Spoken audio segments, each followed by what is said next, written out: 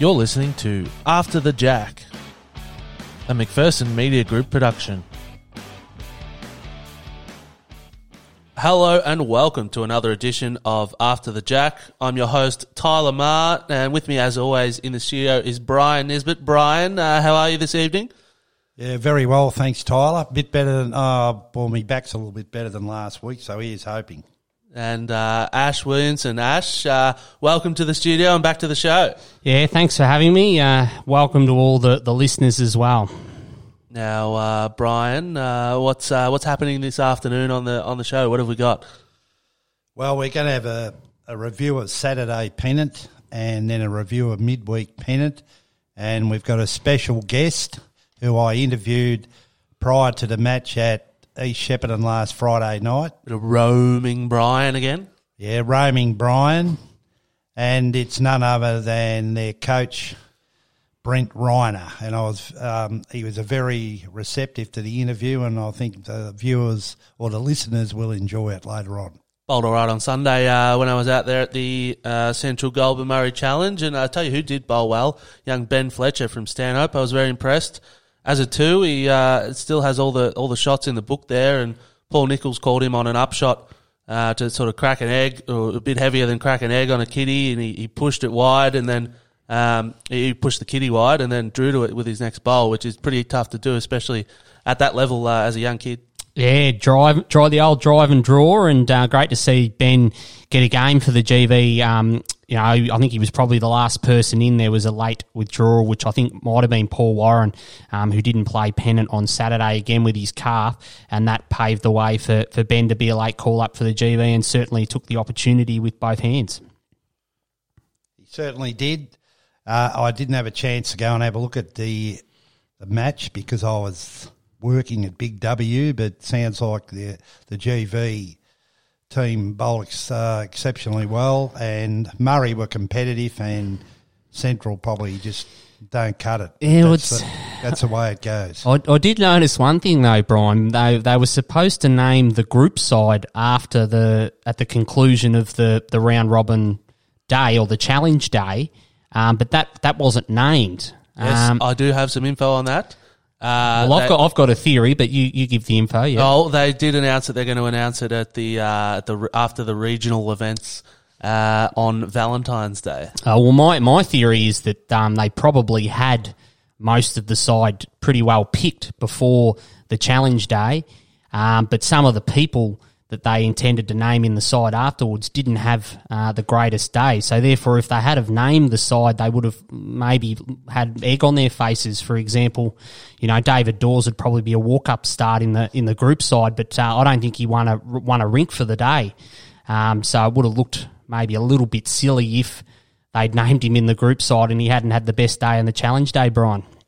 Yeah, it certainly would have. But I don't think they need I think you've got to pick the side on their pennant form, on Saturday pennant form. Well, exactly. Than the representative games. You don't have some guys might just treat it as a social event, I believe. I don't know how serious some of the bowlers take it. I think the young guys like Betty Fletcher be really keyed up, but the more mature bowlers, I think it's just another game of bowls. Well, certainly when you look at the makeup of recent group sides, like GV tends to dominate but what do they pick, 12 players, and Central and Murray would be lucky to have one or two each. So, it's great for them to be able to represent the association, and they say that they're going to pick the group side based on this, but I think the reality is that the best bowlers in our group at the moment come from the GV, and majority of them put their hands up, pick themselves for the group side, but regardless of how who performs well on these challenge days. Yeah, I think if you're honest, there's got to be 14 picked from the Goulburn Valley and 2 from Murray. So that'd be the max. 12-person side. 10 from GV, 2 from Murray. Yeah. Go on, Brian. Ash, you've got a few other bees in your bonnet this evening, don't you? Yeah, look, I've been crunching some numbers over the past couple of seasons, and we'll go into a little bit more in depth.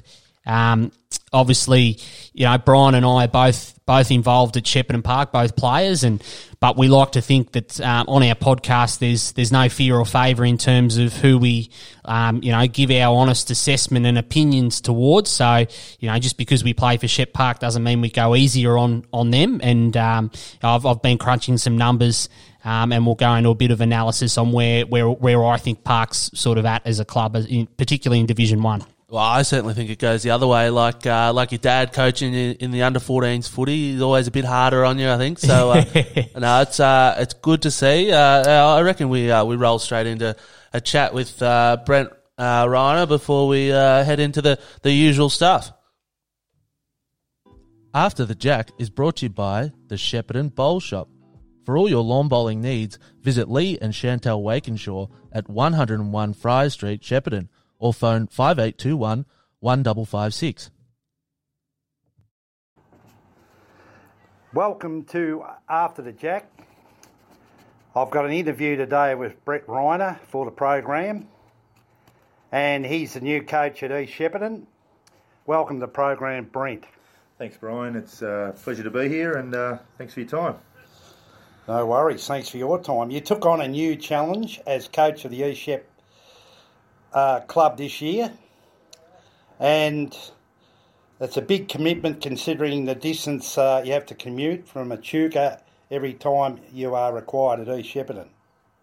Yeah, no, it was a big commitment. It was pretty honoured. I was pretty honoured actually to get the phone call to be offered the job here at East Shepparton, and it didn't take too long to make up my mind due to playing for the last 5 or 6 years in the Campaspe Valley, and the opportunity to play in the GV has been awesome. Like, it's a lot better competition than we were in over at in the CVBD. So, yeah, no, it was. I'm pretty impressed by the facility and the competition itself. It's a really good comp. Your previous coaching experience? Zero, mate. Zero. Yep. Yeah. So your CV, where did you start your bowling career? I started playing bowls when I was 13 years old at a place called Bundoora down in the Metro.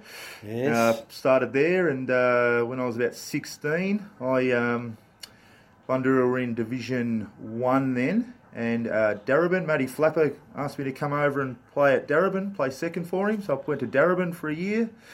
Then Bundoora made Premier. I went back to Bundoora. We won a Premier League Grand Final. I played third to Lee Schreiner then, and then I ended up over at Moonee Ponds.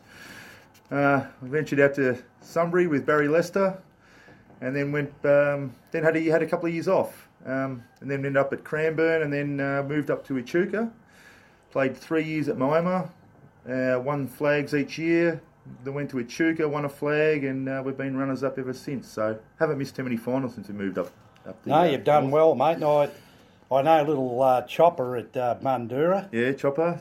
He's a good fella, little Chopper. And the coach now at Whittlesea, or the manager down there, Nick McIntyre, and his father John. I've seen them play in a final. Yeah, he's a good bowler. He was my footy coach. He's the one that got us all involved. Myself, Johnny. Nick. Yeah, John McIntyre got myself, Nick, Luke Aiello, Adam Galloway. Yep, I played against Luke. Yeah, well, Adam's played state bowls, Nick's played state bowls, I played under 25s, and Luke played in the UBC. So we've got a pretty good CV between us all. So Johnny's got a big fear or something. You know what that is? Yes, it is. He has a fear of open spaces, and he used to drive us to bowls every week on a Saturday, and we were going to Melbourne Bowling Club, and if anyone knows where that is, it's in Windsor. In the city, and we'd go from Bundoora and we'd have to go down Warrigal Road. It's nowhere near where we had to go, but he knew that way. It was no bridges and no open spaces. Yeah, he doesn't like going over bridges. Nah, that's 100% correct. Yeah, that's unusual, but he's been a fine bowler, and Nick's been a credit to the game. Used to play with a well-known TV personality now, and radio in Jessie Eva in the mixed pairs. Yes, he did. A really good bowler, Jessie. I don't know why she just hasn't continued, but she probably had enough experience when she was young. Yes. But, a great bloke. You had some misfortune in that top skip, Jeff France quit. I actually saw him today at Big W. No, thanks. Did you tell him he's got to come back next year? Oh, look, mate, I said, are you getting the urge? I said, it's the biggest news in the Goulburn Valley since I've been playing bowls, because I swear he was married to a lawn bowl. Well, I did try and ring him and get him out of retirement at the start of the year, but I just couldn't twist his arm hard enough.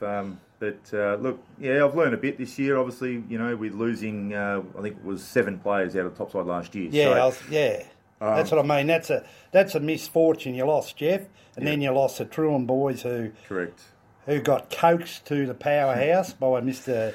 Bradley Orr, the big show. There's no doubt he had his eyes out to, he had his ear glued to who he's going to put in. He wanted some young players in the lineup, and you could see his point of view. But it's disappointing they left here when Paul's still here and having a good season, their father, and because of all the work Daniel put in with the boys, I thought it was a very disappointing to lose players of that calibre. Yeah, well, when we came over, we had a meet the coach day, and I got introduced to Mac and had a good chat with him. At that stage, Connor was going motorbike riding, and Mac was undecided what he was doing, and then eventually he made his decision, and I rang him up and wished him all the best and said, if it doesn't work out, you're more than welcome to come back, mate. I'd be pretty impressed if you did. But look, but it's been good. It's given opportunity to other players at our club. No one's really been pigeonholed into any position. You play well, you get promoted. Obviously, we're doing this now at East Shep on the Friday night before our Friday night game against Tally. There's a young fella playing tonight. He's only 11 years old, Jacob Brighton. Yes, I was going to mention Jacob. Yeah, he came across from Echuca with me at the start of the year, and he's been playing really well in the twos. So good luck to Jake tonight. And I endorse that. Good on you, Jake. Looking forward to seeing you bowl. Now, you managed to recruit Jeff Beattie and his wife Lee, as well as Jacob Brighton from City of Echuca. Yep. And Jeff Beattie, according to Jeff Sutcliffe, he rates him very highly as a bowler. And if Jeff Sutcliffe says he can bowl, he can bowl. Yeah, Jeff's got a pretty good CV as well, really. He's come from up north. He started off, he lived in Echuca, went up to Nambucca Heads, played a lot of bowls up in New South, and came back, and I was at Moama, and that was the first time I met Jeff, and he obviously approached me to come over the year I went over to Echuca. And so myself and Matthew Liverton from Moama went over. Good bowler. And Rod Werner. Yes. We all went over to Echuca that year, and we ended up winning the flag. So it was awesome. And Jeffro's been one of the best skips in the CVBD for a long time, and he's doing the same damage here in the GV. Yeah. So it's been good. And another good mate of mine, Wayne Brooks, played at City of Echuca. Brooksy used to lead for Jeffro. Brooksy's just retired from bowls this year. He's taken on, so I've heard, a management of the Kiuna Caravan Park. That'd be right. He's a wheeler and dealer, Wayne, isn't he? Yeah. I know his wife Helen's got a good job. And, he always calls in the Big W just to say hello when he's over this way. Yeah, no, he's a good fella, Brooksy. Yeah. Now, you've been competitive in Division 1 this season. Yep. In the losses you've had. But now you had the big task of winning your last 3 matches and relying on other teams to assist you in making the finals. You've done your homework, Brian, because I've done mine too. Yeah. And I believe we are still a big chance, considering that Stanhope have to play Ship Park and Katura. Golf have to play both of them, and then last round they play each other. So we need some results, but we need to win. At the end of the day, it's out of our hands, not in our control. We can only control what we can control. But look, early on in the season, it's obviously it's a long season, longer season. Getting to know each other is a big thing. With so many changes this year, the 7 players, it was always going to be difficult. But I don't see we're too far away. Look, if it all goes well and we do make it, what's fabulous. But our second side is a big chance to make the finals as well, considering that they've done well. I was just going to mention those as well. Yeah, they were a Division 3 side. You've done your homework too, mate. Yes, mate. And, you're a step ahead of me. They moved into the Division 2 due to Tatton Hilltop joining. So, and they're only 2 points out of the 4. So, big game tomorrow for them. They've got Marupna, and then they've got Kyabram. So, hopefully we can get the seconds in, and it would be awesome for the club to do that. It would be, because they probably got in on default, but a lot of clubs have done that, haven't won Division 2. And I remember East Shep only got back in because Kai beat us when I was here my second year at the club. That's going back a few years. And Hilltop never got in when they won a flag, when they first got back in, and I think Maroubin is one of the few sides that have won a pennant that have been promoted over the years I've been here. Yeah, look, I mean, at the start of the year, obviously people were talking about, East Shep, they've got in Division 2 by default, as you said, but people were talking about getting relegated, but we were just trying to obviously avoid relegation, but obviously right now we're right in the hunt, so hopefully I wish all the boys all the best on the weekend and the next 2 weeks. So do you see this as a more than a 1 year contract? I hope so, yeah. I'm really enjoying it over here. It's fabulous. Good. Well, you're a good man to interview. You've got plenty of sparkle and enthusiasm. I think that's great, and you're only a young... How old are you? 38, Brian. Oh, you're only a boy, mate. A bit older than Daniel Nichols. Daniel Nichols, he's a young whippersnapper. Yeah.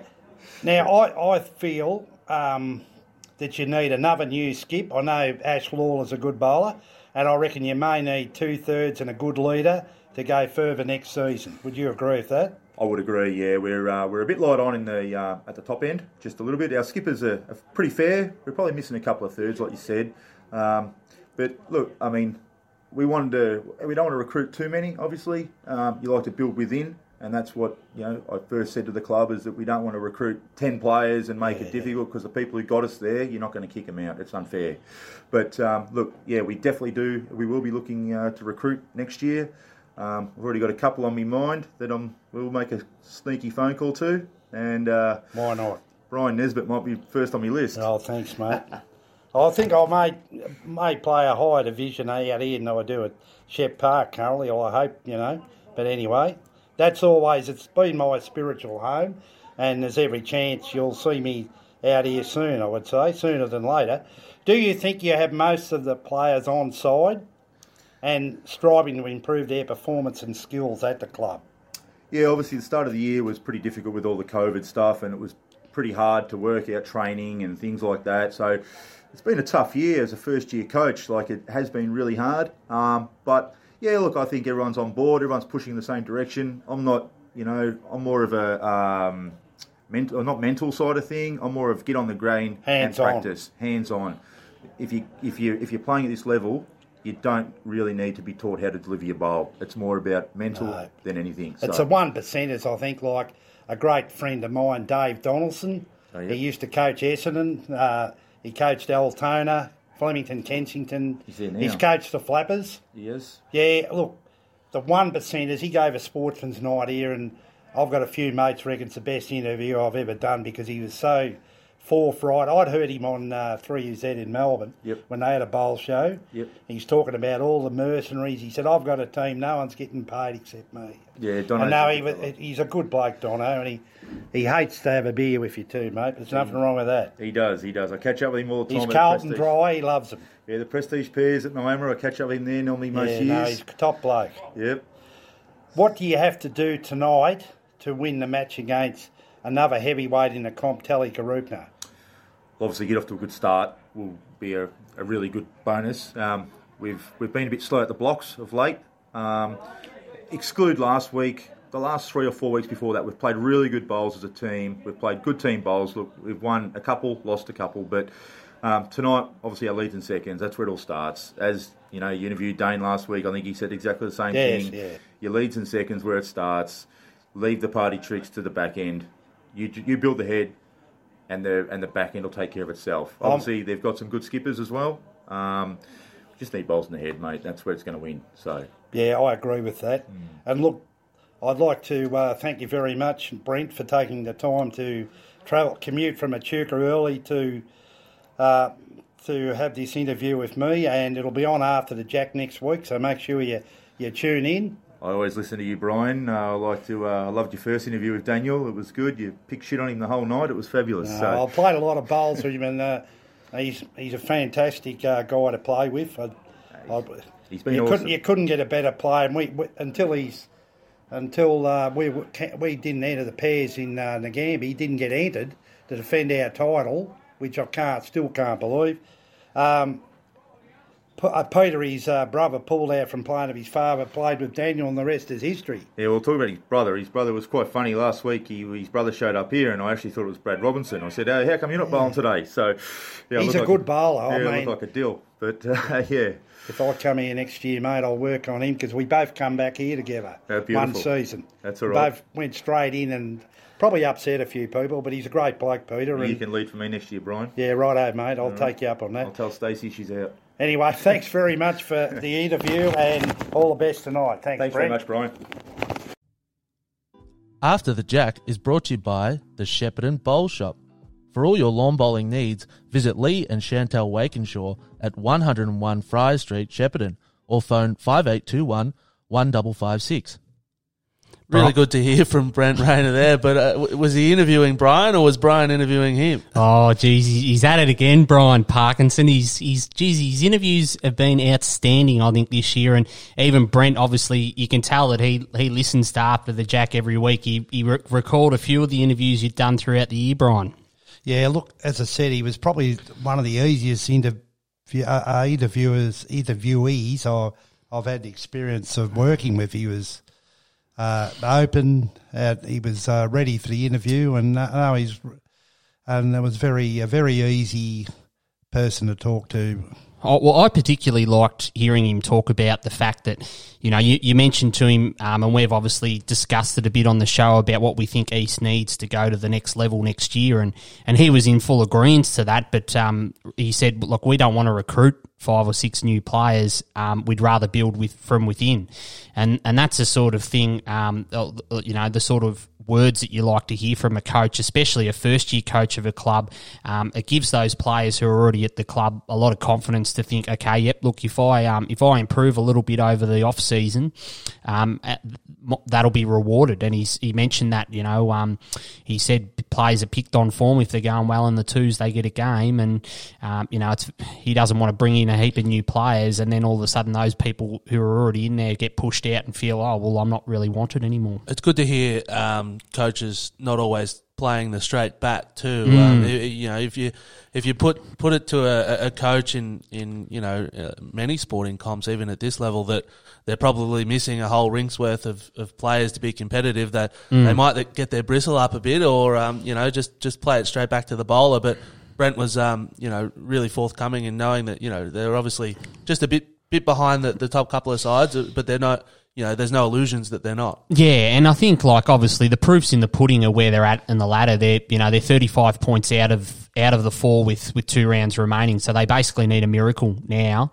And obviously Brian was right to ask him about Jeff Franz, because that was a massive story at the start of the season, the fact that he wasn't going to play bowls anymore when he's been part of their fabric for, decades now. And, he's just the sort of person that, no doubt, when Brent mentioned he had a few names on the top of his head, he's one that he'll probably work on to get back next season, because you throw him in the mix as a skipper, all of a sudden you've got Reiner, Beattie, Franz, and then either Daniel Nichols or Ash Lawler, and then you can build your teams around those, so... Yeah, spot on there, Ash. Another point he brought up was that, being a first-year coach in the year that we had last year, and I suppose are still having with COVID, we probably don't give the likes of Rayner and Dane Gade and those sort of blokes enough slack of the fact that they, for the first half of the season, they barely would have been able to get together with their new team, and it takes a bit to build those social bonds. And someone like Lee Farrell coming in as a first year coach is a lot easier, because he's obviously well known to the clubs, but and been there before. Having to come in cold and not be able to, they wouldn't have been able to have many social functions either. So I suppose it's a factor to bring in. Yeah, and obviously, as Brian and I know, bowls clubs can be quite fickle environments and can be quite resistant to change. So you bring someone in from the outside the 4 walls, there can be a little bit of resistance and a little bit of anxiousness, I guess. What's this person going to do? What are they going to bring? Who are they going to, not give a game anymore? Those sorts of things start getting thrown around, and then throw COVID in there with all that uncertainty and not being able to get on the front foot early and build those bonds. I think he's done a terrific job, of trying to build the club back up to where it was a couple of years ago, making a grand final. Yeah, he's definitely on the right track, and with the material he had, some players have got an opportunity to play Division 1. They'll only be better for it.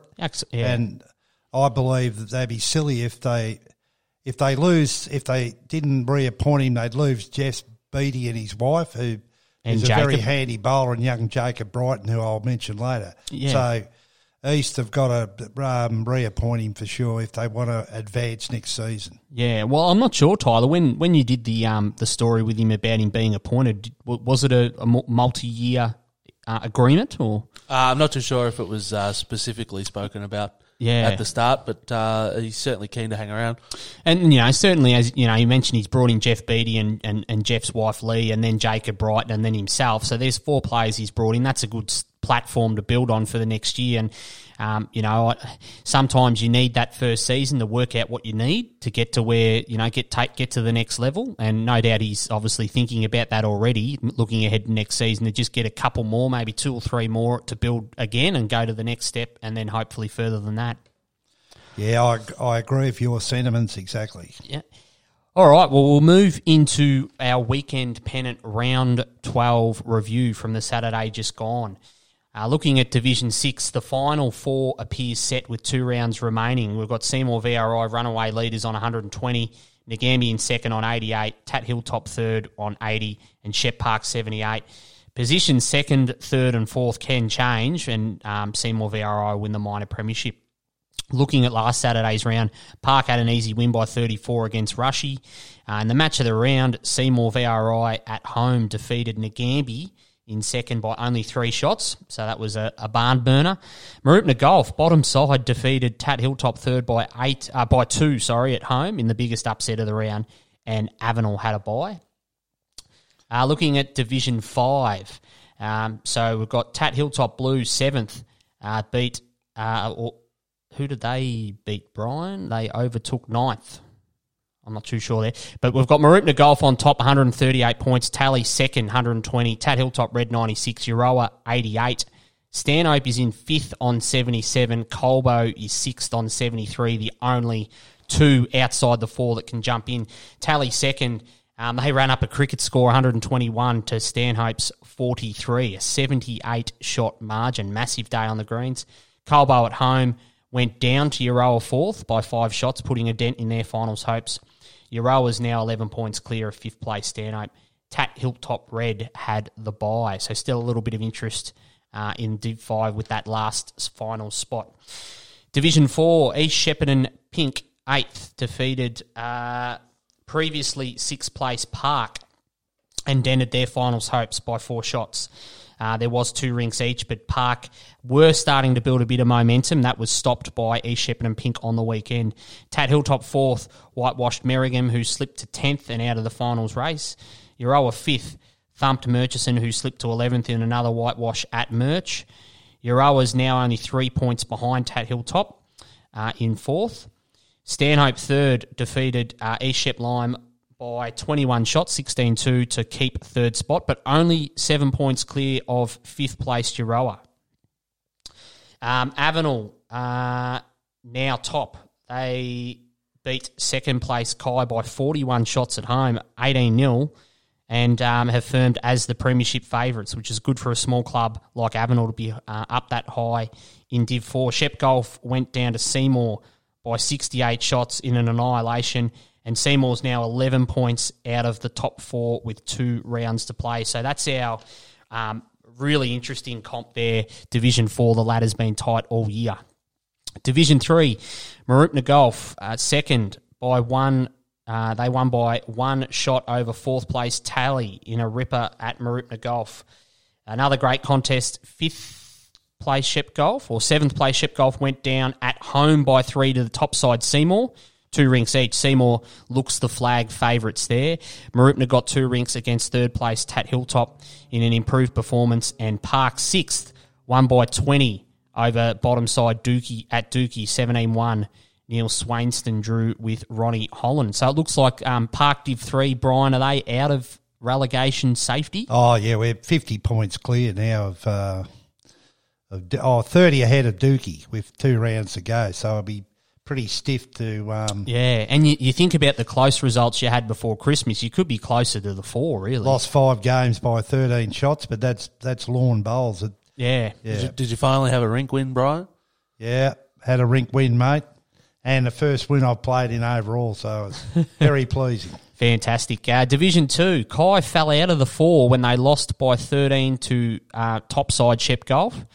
Shep Park are the bolters here. They took Kybram's spot in the 4, defeated Rushworth by 12 shots at Rushworth. Greg Williamson had a massive win over Bruce Wootton. He was well down early and won 11 of the last 12 ends, and that was the crucial result. I think he won by 11 and they won by 12 overall. Was that on grass too? They played on the grass at Rushy there, which from all reports was running reasonably well. Rushworth still looking, couple more chances to get another win for the season. Mooroopna kept third spot, defeating East, who are now 6 by 9. But they won 3 rinks to 1, so 16 points was very handy there for Tyler's mob Mooroopna. Tad Hilltop smashed Nagambie at home by an impressive 60 shots. Merv Knight won by 32, and Paul Bart Newman by 9, and Ray Selwood won by 15, while Rob Page got 2 points for Nagambie. So Shep Park, the big movers there, and they play bottom side Nagambie at Nagambie this week. So if they can win that, they can nearly sew up an unlikely final spot, because I reckon about 3 weeks ago we'd nearly written them off, Brian. Yes, we had.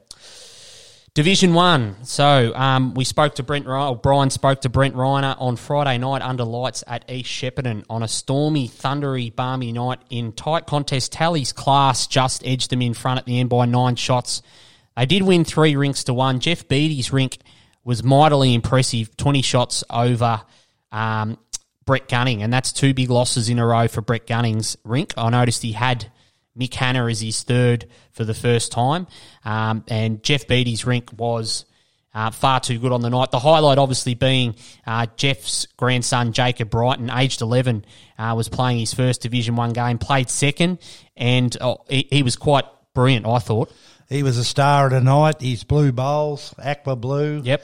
We looked across, I was on the far side, and the boxer Brody was sitting next to me for some time, and he said, "Look, Dad, blue bowls are in there again." The little fella, he's only knee high to a grasshopper too. Yeah, yep, and he has got as I mentioned before, he's got a beautiful delivery. He's obviously been coached very well, probably by Jeff or maybe Lee as well.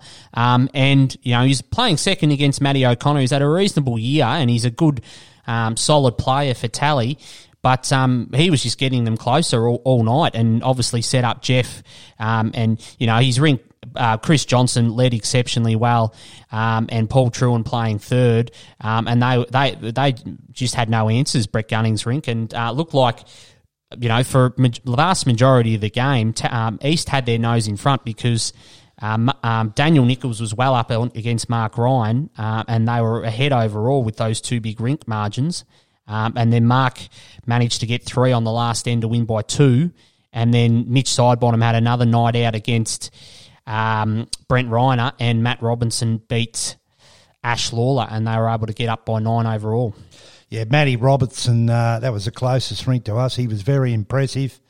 I stand corrected, but I don't think Matty's lost a game skipping out at East Shepparton on whatever carpets he's played on. He just seems to handle that carpet exceptionally well. Yep. And there was no difference last Friday night. It's great to see young bowlers getting a go, especially at the top level. I wonder if Jeff's paying his fines, though, because he was on the back page a few weeks ago with his very, very nice delivery action by the looks of the picture.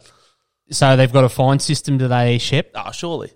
So who's going to? Jacob's only 11. I don't know how much pocket money he gets, but I'm fair to say he'll be in the paper a fair bit the way he's bowling, and he keeps that up in Division 1. His picture will be in the paper for many years to come. It's certainly good to see. The other thing I wanted to mention as well, Mitch Sidebottom. I mean, I know it's you're playing a rink of 4. But the way he played on Friday night against Reiner, and I think Brent would probably agree, like at one stage there, he was just patting Mitch on the back, like he was powerless to stop some of the shots he was playing. And I'd love to know, like, you can't just put it all down to one play in a rink. But I reckon he's probably won overall, tally probably 2 or 3 games this year. He definitely won tally the overall against Shep Park. He just was far too good for Josh Warren and won by about 17, and that was a massive difference overall. And on Friday night, when they were getting beaten overall with the 2 other rinks that were well down, Mitch just kept him in the game, and so did Robbo to a certain extent as well. Some of the shots they were playing were just unbelievable. Yeah, I'm glad you mentioned Mitch because I overlooked him. I watched Matty. Matty was very good, but Mitch, when I went over I went and sat behind at the other end where where the scoreboards were, just the rink scoreboards. These red bowls were, yeah, as you said, he had a night out. Brenton Ryder tried his hardest, but he was just a class above. And I think Mitch is really vibing well with his third Joe Leah at the moment. Since Joey's gone over there, they've been really hard to stop. And Hummer, well, he's known as Hummer, but they're calling him Hummer after the racehorse. But that's all I heard a lot of the night was, they'd be down and all of a sudden you hear Hummer, and he'd converted the head, and then Mitch would just add another one or move the jack, and they're going to be really hard to beat for the rest of the year if they can keep that rink intact. I'd imagine he enjoys the Friday night games too, so he can really delve into the form throughout a Saturday. Well, Mitch has been known to sort of get his renter crowd to these big sort of occasions, whether it's Vic Opens or Friday night games. He's almost like the junior big show. He loves a big occasion, Mitch. So, he certainly lived up to it last Friday night. Moving on to Shep Golf, went to 11 out of 11 for the year, and obviously one heat out, won by 19 over Tat Hilltop at home. John Gribble lost to Russell Locke by 10, but Brad Orr, David Dawes and Chris Ferguson were all comfortable winners to get the overall. Kyabram bounced back with a good away win at Euroa by 26 to keep their finals pulse, still beating just slightly, 16-2. Still a mathematical finals chance if they can win their last 2 matches against Tat Hilltop this Saturday and then East at home. Greg Schilling had a big win. Glenn Fields won by 1. And Rob George continued his magnificent season, winning by 10. Mark Stevens had his first win as a skipper for Euroa, so well done to Mark. And I've left this game to last on purpose. Stanhope, too good for finals bound. Shepparton Park by 5 shots at home. Jeff Mulcahy kept his unbeaten record intact, won his 5th match out of 5 over Paul Nichols. And Brad Robinson won by 18 over Dennis Beck. Dennis Smythe won by 2, picked up a couple on the last end to get the best of Shane Walsh. And Josh Warren had a really good win to earn 4 points for Shepparton Park. But bitterly disappointing result, Brian. Just the little moments with Park in those sorts of games, like go back to the grand final last year and just not finishing off games. We were 7 up overall, close to the end of the match. Dennis Beck's rink dropped to 6, so all of a sudden we 1 up overall and we lost sort of a few ends on the way in. And just those small things that happen in games, and they just don't seem to fall our way. And it's some of it might be a pressure thing, some of it might be just not reading the overall situation of the game.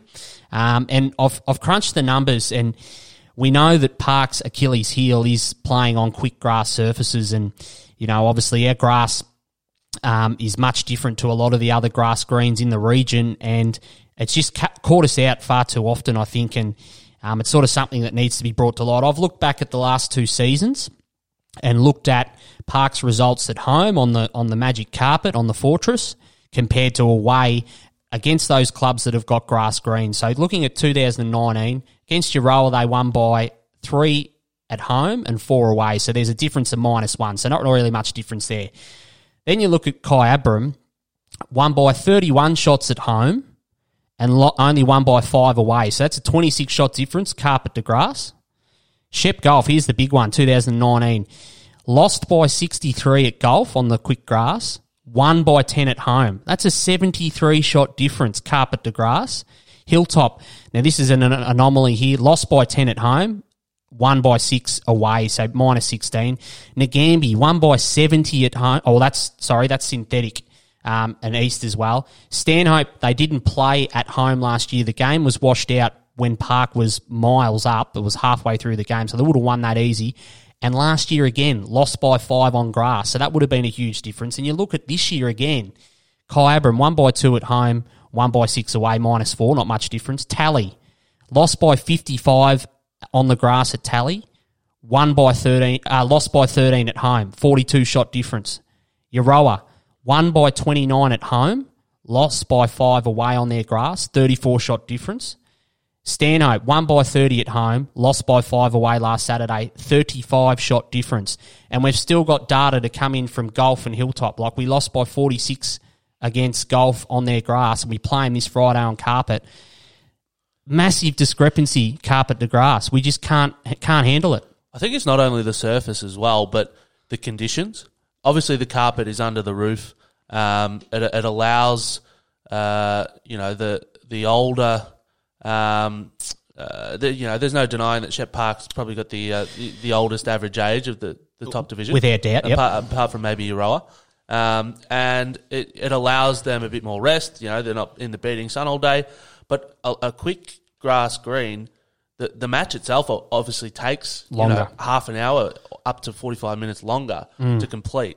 And I think in 25 end matches, those last 5 ends are the most crucial, and it's those last 5 ends where the concentration's not quite there. You're looking across to the bar for the first beer, or you're really struggling with the heat. And I think that comes into it as well, not just the surface, but the overall conditions. And other clubs know that. Golf exploits it every time you play them on grass. Like, it's pretty clear, but it's obviously something that is a really big trend. And no greater example, obviously, than the grand final last year. Park were home and hosed with 10 or so ends to go, and that last little bit, pretty hot day, long day, Golf slowing the game down to their pace and doing it quite deliberately within the rules, mind you.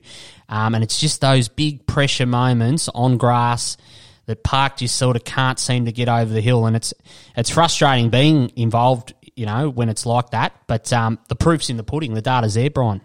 It certainly is. I think you raised some very pertinent points there, and particularly, and Tyler, his summation of it.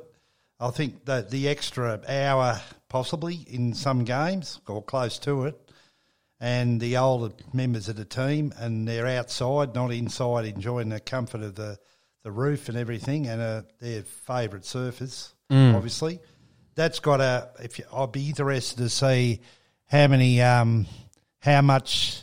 what the discrepancy is, or the differential in the last 5 ends of their games on grass, or the last 20 ends of each match. That'd be worth having a look at too. Well, I reckon you'd find the overall difference, a lot of that would come in those last 5 ends. Like, you look at the grand final last year, that's where all the shot difference was made up, because, whether it's tiredness or whatever. And the other issue is too, and we don't practice on those quicker surfaces, and that sort of, we get to a Saturday and it really catches us out and takes far too long to adjust. Like Paul Nicholls' rink I've been in, we've lost our last 3, and on the weekend we were 10 down at Smoko, and we actually got back to level. But if you're giving rinks a head start each week on quicker surfaces, very hard to reel in.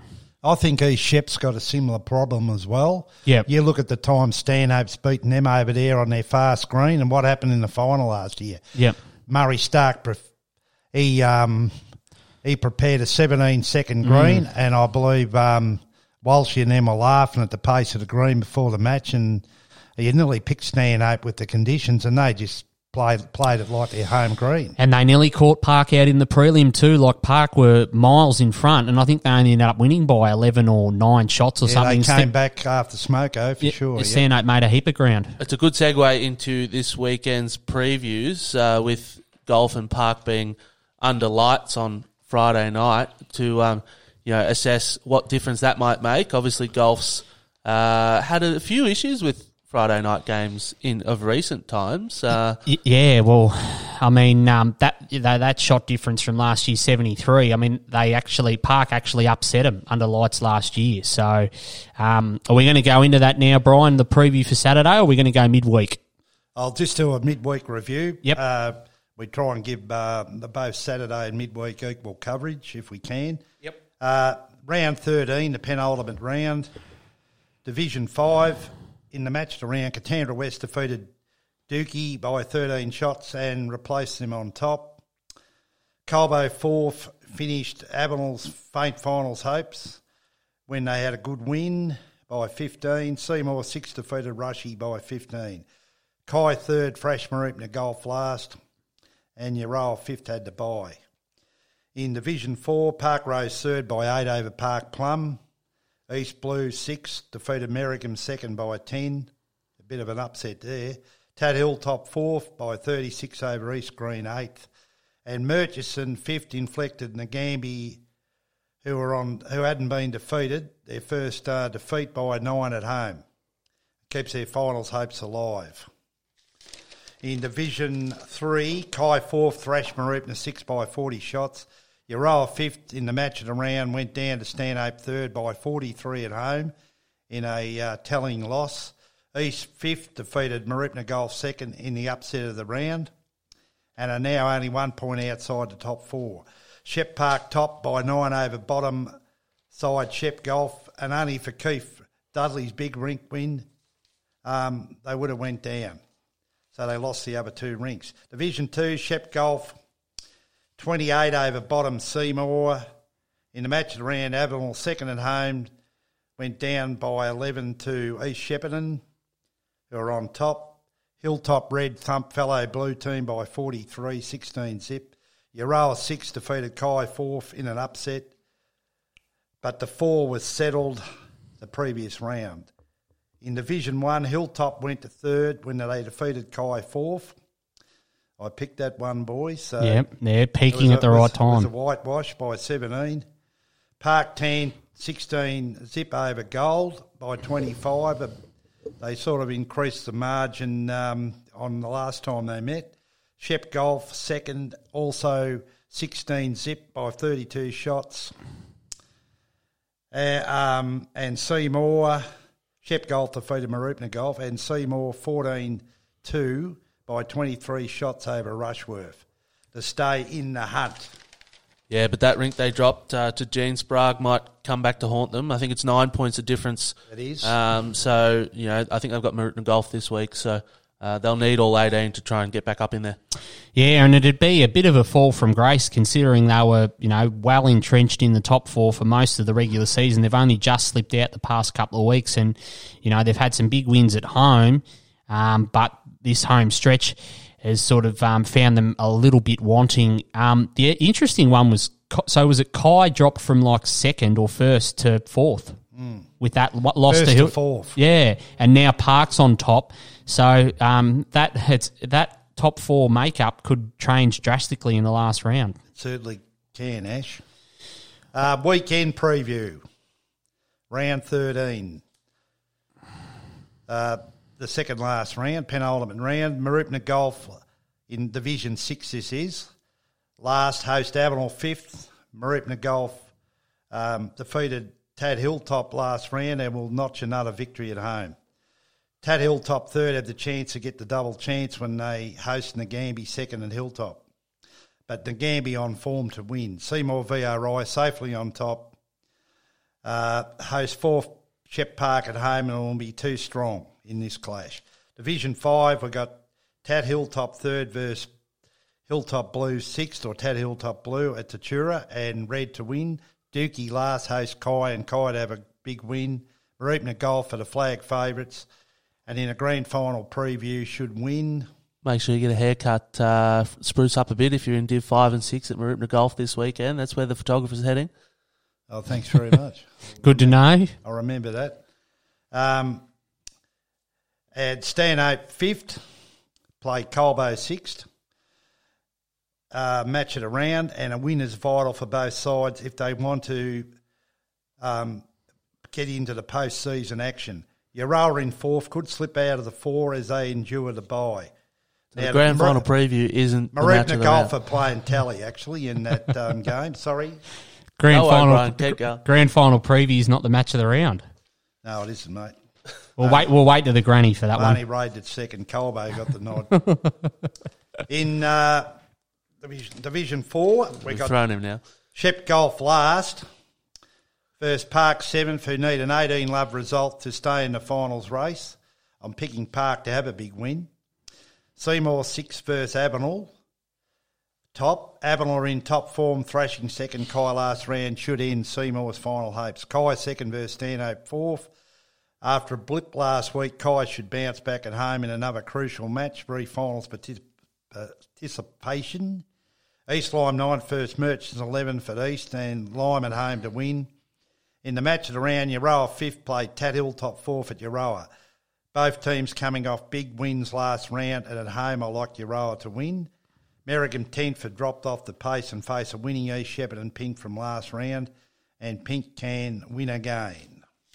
Division 3, Dookie last are desperate for a win to avoid relegation when they host 5th place Shep Golf, who will be looking to get all 18 points as they trail 2 points behind 4th place Telly. Shep Golf 16-2. Park host Hilltop on the carpet and will be confident they can notch another win, only losing to Tat Hilltop by 5 last time at Hilltop. Tally 4th will defeat Mooroopna easily at home 16-2 and hold their spot. The match of the round, Seymour host Mooroopna Golf at home. The top two sides that have been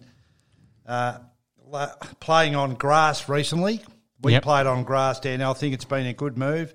The green's good, and home green advantage will see them win and finish top pre-finals. Well, they've certainly got the players that can adjust to the grass greens. Robbie Baldwin, Max Hammond, Dale Salick and the like. So yeah, I'd agree with you there. Back them in. In Division 2, Tat Hilltop second versus Mooroopna third. Match of the round. Mooroopna need at least 4 points from match to consolidate their position in the 4. In case other games go against them. Tat Hilltop too good at home though, 14-4. Shep Park 4th will be after an 18-zip win to stay in the 4 and will prove too strong for an undermanned Nagambie. The only rink I'll give it real chance is Robbie Page, but I think Park's good enough to win 18-zip. Shep Golf at home will dominate proceedings against Rushy, who did extend the Parkers' last match, however. East Shep 6 play Kai, who are 5th. The winner stays in the hunt. The loser's season is all over. Kai is my selection in the nail biter. Now, Division 1. Yes, Euroa play East at home, and I'm going for East. I picked Euroa last week. I thought they were a bit disappointing after they won 2 in a row, but we've got to give credit to Kai Abram, and I think East will win this 14-4. They need all 18 to stay mathematically in the hunt for finals, Brian. I don't think they'll get. They might get 16-2, but I think Euroa will win at least one rink.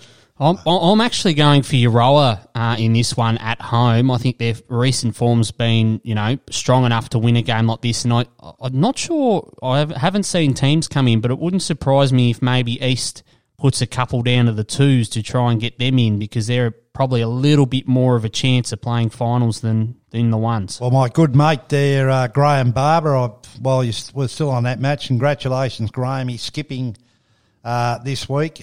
Daniel Nichols is going to be his third, and good luck to him. He deserves a go in the top spot, and I'm sure he'll get a lot of pleasure out of skipping a rink in Division 1. Well, he'd be one of the fittest blokes. Well, he was playing third last week. I would say the fittest third in the GV. The way he runs up and down the greens. If I'm running up and down the green at his age, I'll be happy. Yeah, not bad for a 70-year-old, mate. I wouldn't try and, Usain Bolt like up and down the green. Yeah. I'd like to see you chasing a few bowls tonight at Kai Abram Social Bowls, please, Brian. Thanks very much. Things you're filling in for me. I certainly, I'll be trying anyway. I don't know about chasing any. So, Tyler, your pick in that match? East, 18-0. Yep. Kai play Hilltop at Kai Abram. And after their good win last week, Kai Abram mathematically got a chance. Hilltop, nothing really riding on the game for them. I think I'm going to go for Kai to win 14-4 at an upset. Nothing riding on it. Second. If Kai wins 18-0, they'll be breathing down their necks. Because we're Park's level on points with Tat. And as Ash said... well, I don't think they'll win 18-zip. I'm going 14-4. Tat still needs to try and get up in that second spot to try and get the double chance, I think. a free shot at golf for a ticket to the grand final, you wouldn't say no. A couple of little interesting tweaks with Hilltop's rinks this week. Josh Cartwright's moved away from playing in his father David's rink, and he's going to play second to Lee Farrell. And Peter Lasser has a new second. He's got Nick Boyd playing second for him, which means Brian Colston, who's been playing quite well for Peter, moves over to second for David Cartwright. So shuffling a couple of deck chairs there. Jeff McNaughton in the twos for the second straight week. So it'll be interesting to see. Well, there's only two more rounds left, so I'm not sure Jeff McNaughton will qualify for the twos if that's the case. So I'm not sure whether he'll force his way back into Division 1 before final starts, but a couple of little interesting tweaks there. Otherwise, you'll be one of those unfortunate players who misses out on a game. Speaking of Kai Abram, we better give Jockey McInnes a bit of a shout-out for winning the Goulburn Valley Bush Bash League fantasy competition. He said the young fella needed a new cricket bat, so he's got a kookaburra voucher going his way and a bit of cold, hard cash. Always a good supporter of the McPherson Media fantasy competitions, Paul McInnes, isn't he? Certainly is. Good on you, Jockey. An astute listener of After the Jack. He always messages me if I'm a bit late putting it up, just to keep me on my toes, which is good. Well, I've got Kai 14-4. What are your selections there? Tat Hilltop 16-2. Kai 16-2 for mine. Kai? Yeah, mate. You always got to Kai tip man the better story. That's why I'm last. Oh, good on you, mate. Shep Park plays Shep Golf under lights Friday night. 6:30 p.m. start. 6:30 p.m. start. On their fortress at Park, and despite a few selectional changes, I think Park can get the job done in a close one by 2 shots. That's a new word, Brian. Selectual. 14-4. Sounds a bit salacious. Yeah, look, just on the selection of the sides this week, a bit controversial, probably a little bit mind-boggling for mine. Phil McCann, who played the first half of the season, had a knee injury. He's actually had an operation on his knee and hasn't played a game after Christmas. Went for a roll on Monday night and then practiced on Tuesday. Paul Nichols had a look at him. So he made himself available to play with 2 rounds left in the regular season. And the selectors, in their wisdom, put him straight back in Division 1, third to Paul Warren, who's missed the last 2 games with a calf injury. So Paul's going to skip. He's got a calf complaint. Phil McCann's had a knee operation and he's going to play third to him now. I mean, I know in the interest of transparency, we try and give as much analysis as we can, and obviously where I'm a little bit privy to more information on this sort of topic. But, Phil played in Paul Warren's rink the start of the year, the first 3 games, and they didn't win a game, and then all of a sudden he was shifted across to Paul Nichols' rink, and I was shifted as part of that move as well. And then a few weeks ago, Paul Warren had Dennis Beck, asked for Dennis Beck as his third and took him off Dennis Smythe, which I know didn't impress Dennis too much because he wanted to hold on to Dennis Beck. Thought he was playing quite well as his second, but anyway, he ended up as Paul Warren's third and, wanted to shore up his rink a little bit. And then lo and behold, 4 weeks later, they've dropped him down to Division 2 to qualify him. So he's gone from wanting him as his third to dropping him to the twos to qualify him, to put in a bloke who he didn't want, who he shifted out of his rink at the start of the season and hasn't played for, a couple of months. It certainly makes 0 sense to me for a team in the Division 1 top 4 to be trying to qualify blokes for Division 2 finals. That just says, we know we're not up to it. Let's try and win a flag somewhere else. And the issue is, our spot's not even secure yet. So, we can still drop out if we get swept the next 2 weeks and we play Hilltop the last round. So are they picking the best side, or are they trying to keep people happy, Brian? Well, it's hard to disagree with your comments. Now, it's not a knock on Phil McCann. I mean, if he's making himself available to play, he's entitled to make himself available. But surely the selectors would have thought, well, he hasn't played a game for 6 weeks. Surely we need to have one look at him in the twos rather than bring him in for our biggest game of the year under lights on a Friday to play third with a dicky knee. Yeah, and what about, is Paul Warren fit to play though? Well, that's right. He pulled out the last 2 weeks. Well, yeah, exactly. He named himself to come back last week and then pulled out basically, on the eve of the game. This could be just a bit of a furphy. He may not play and Dennis Beck will skip a game. Oh, I don't think it's a furphy. I think the fact that it's Shep Golf, I think it might be a bit of an ego thing. He wants to skip on the big stage against Shep Golf, and because he beat Brad Orr last year, and Shep Park had a good win under lights, so I think he would have gone, oh look, I'll just give myself one more out against Stanhope. We play Shep Golf the week after. I'll make sure I'm right, and I'll be right for the big stage. That's what it. But it seems like now Dennis Beck's probably not going to get back in, and he was bowling quite well up until last week where he had a big loss, all because they want to qualify him for Div 2. Well, you wouldn't find many instances where a guy skipped 2 weeks ago and he won. Next week he gets beaten comfortably, but he's got 3 other players playing with him. Yep. And then he can't even get a game in the top side. Yeah, so, and the other thing I can't understand as well is Jeff Boyle's second in that rink, and he's constantly overlooked to go up and play third. Like they moved Paul Beecroft from lead above Jeff Boyle to play third. And then this week they've done the same thing. They've left Jeff Boyle as second and they've put Phil in, who hasn't played for 6 weeks and has had a knee operation. So why are they constantly overlooking Jeff Boyle? Yeah, well, that's a very good point. I thought Boyle would have got an opportunity to play third. Well, I've seen him play third. He's had a good season. He skipped in Division 2, played a lot of third in Division 2. He's more than up to the task for mine. Yes. No, I endorse your comments wholeheartedly. As I say, we're not the Shep Park Bowls show here. We treat everyone on the same merit, and we're probably a bit hard on the club. But well, probably because I feel sorry for Dennis Beck, because if he didn't want to go down, it doesn't do his confidence much good either. Well, I think talking in dispatches, I think he was well aware of the situation and thought that he might go down it. But what if Division 2 misses the finals? Because they're no certainties. They've only just snuck into fourth this week. They play Ngambie, the bottom side, but then they play Shep Golf the last round. So if they lose that game, they could fall out of Division 2. Yeah, they're not guaranteed. They're a good chance, but they're not guaranteed. So I think the point I'm trying to make is, would you rather someone who's played the last few games in Division 1 fully fit, or are you going to risk someone who hasn't played since Christmas playing third on a dicey knee, who wasn't really wanted in that rink by Paul Warren after 3 rounds this year? Yeah, I think Phil probably would have been better suited to play third in Division 2. Yeah, just to see how he gets through fought it, and just less pressure on him. And if it's still a good standard, and if he has a good game, well, he gets considered for promotion the following week. Well, and because I don't Becky where he was. Well, because I don't know whether we're going to have a break on Friday night or just play straight through. But imagine playing straight through and you've got a sore knee or a sore calf or something like that, and you can bet your bottom dollar that Shep Golf and Brad Orr will slow the game down to make it as long and drawn out as possible. And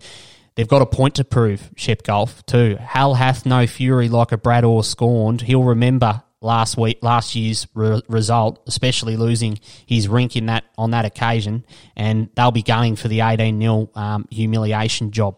It'll be 18-0 for me. No, I'll pick Shep Park 14-4 by 2 shots. Well, I'm just hoping the little selection controversy doesn't backfire too much, and we just need to get something out of the game. But I'm under no illusions that Shep Golf's the benchmark, and I think this might be their night. Fair comment. Before we wrap up, Brian, the Bowls Victorian Open has been the dates have been confirmed for this year. So everyone, get your entries in when they're available to enter. It's always a great tournament for the region, but also for bowlers themselves. I've enjoyed my couple of games in it, and couple is the operative word there because I haven't gone past the sectional play. But Friday, November 19 to Friday, November 26. So the caravan parks will be selling out already, Ash? Yeah, well, accommodations generally booked sort of within 40 minutes to an hour radius around here with, bowlers coming up, and particularly after missing last year due to COVID, we'd hope to see entries sort of come in thick and fast, maybe look at record numbers having missed last year's opportunity to play. Yeah, look, I know for one I'm looking forward to it. I I'll probably just play in the pairs, but the participation rate by a lot of players all over, you don't have to qualify, so I reckon it'll be the biggest one they've had. Yeah, certainly. And, with those pairs, triples, mixed pairs events, you always see that's where the high participation rate is. Not a lot of players, or not everyone likes playing singles, but certainly to be able to play pairs and triples and mixed pairs with your mates or your partner or whatever, that's the beauty of the Vic Open for mine. Off the top of my head, record entries lands somewhere in the 3,000 range, and Okay. I reckon we can certainly push that up into the 4,000s this year. And I think we used 18 different bowls clubs on one day. Obviously not last year, but last event, and surely we can get that up into the 20s. Well, you look at the clubs that it's expanded to over the journey, like when the Vic Open first started, Benalla wasn't hosting games, and you got Strathmerton and clubs like that. It's just gone gangbusters, and we're now expanding south towards your Avenels and Nagambis and things like that. So the more players, the more clubs we'll need, and that's only a positive. It'll be crucial for the coffers of some of those smaller clubs. Absolutely, yeah. The impact that a day of bowlers, a day of full greens, and up to some of them up to 4 or 5 days of full greens. You think of all the lunches, all the beverages, yes, everything that goes with it, all the raffles. That's enough to keep a small club going for a year. Exactly, and particularly with those sectional days and the amount of clubs that are involved, you get a couple of big drinkers there that lose their first sectional game and they settle in for the day. It can certainly make the clubs worthwhile with all the volunteers that are needed to host it. Yeah, look, it's just something to put in your calendar and something to look forward to once this season's over. Should we mention also as well, Tyler, that we're working on live streaming of the grand final? Well, we certainly are working. The Alan Matheson Shield Grand Final, we look like after the Jack we'll be live streaming it. I don't know if we have to get permission from the division or Shep Park, but we'll just we'll ask forgiveness, not permission, and say that we're going to live stream it. No one's got any issues with us promoting bowls to as many people as possible, and there's obviously some sponsorship opportunities available, Brian, if anyone wants to I'll be working on those get in touch. And I hear from a good source that there'll be a grand final breakfast hosted by Shep Park. It won't be a sit-down meal, but there'll be bacon and egg rolls, for example. Yep. There'll be beer, wine, tea, coffee. Yep. There'll be a guest speaker. I believe the rumour is that they're trying to get Matty Flapper up, and they're hoping to get a comedian as well. Or were you putting your hand up for the comedian's role, Brian? No, I've got to leave that to Tyler Barr. Sounds good. No, thank you again for joining us on After the Jack, Brian and Ash. Another great episode in the books, if I don't say so myself. Thanks for having us, Tyler. Much appreciated, and looking forward to the business end of the season. Yeah, thanks very much, Tyler. I thought it was a good program, and thanks for sharing us through it. The whips are cracking now, and we'll take you all the way through right to the grand final. So make sure you tune in again next week. After the Jack is brought to you by the Shepparton Bowl Shop. For all your lawn bowling needs, visit Lee and Chantal Wakenshaw at 101 Friar Street, Shepparton, or phone 5821 1556.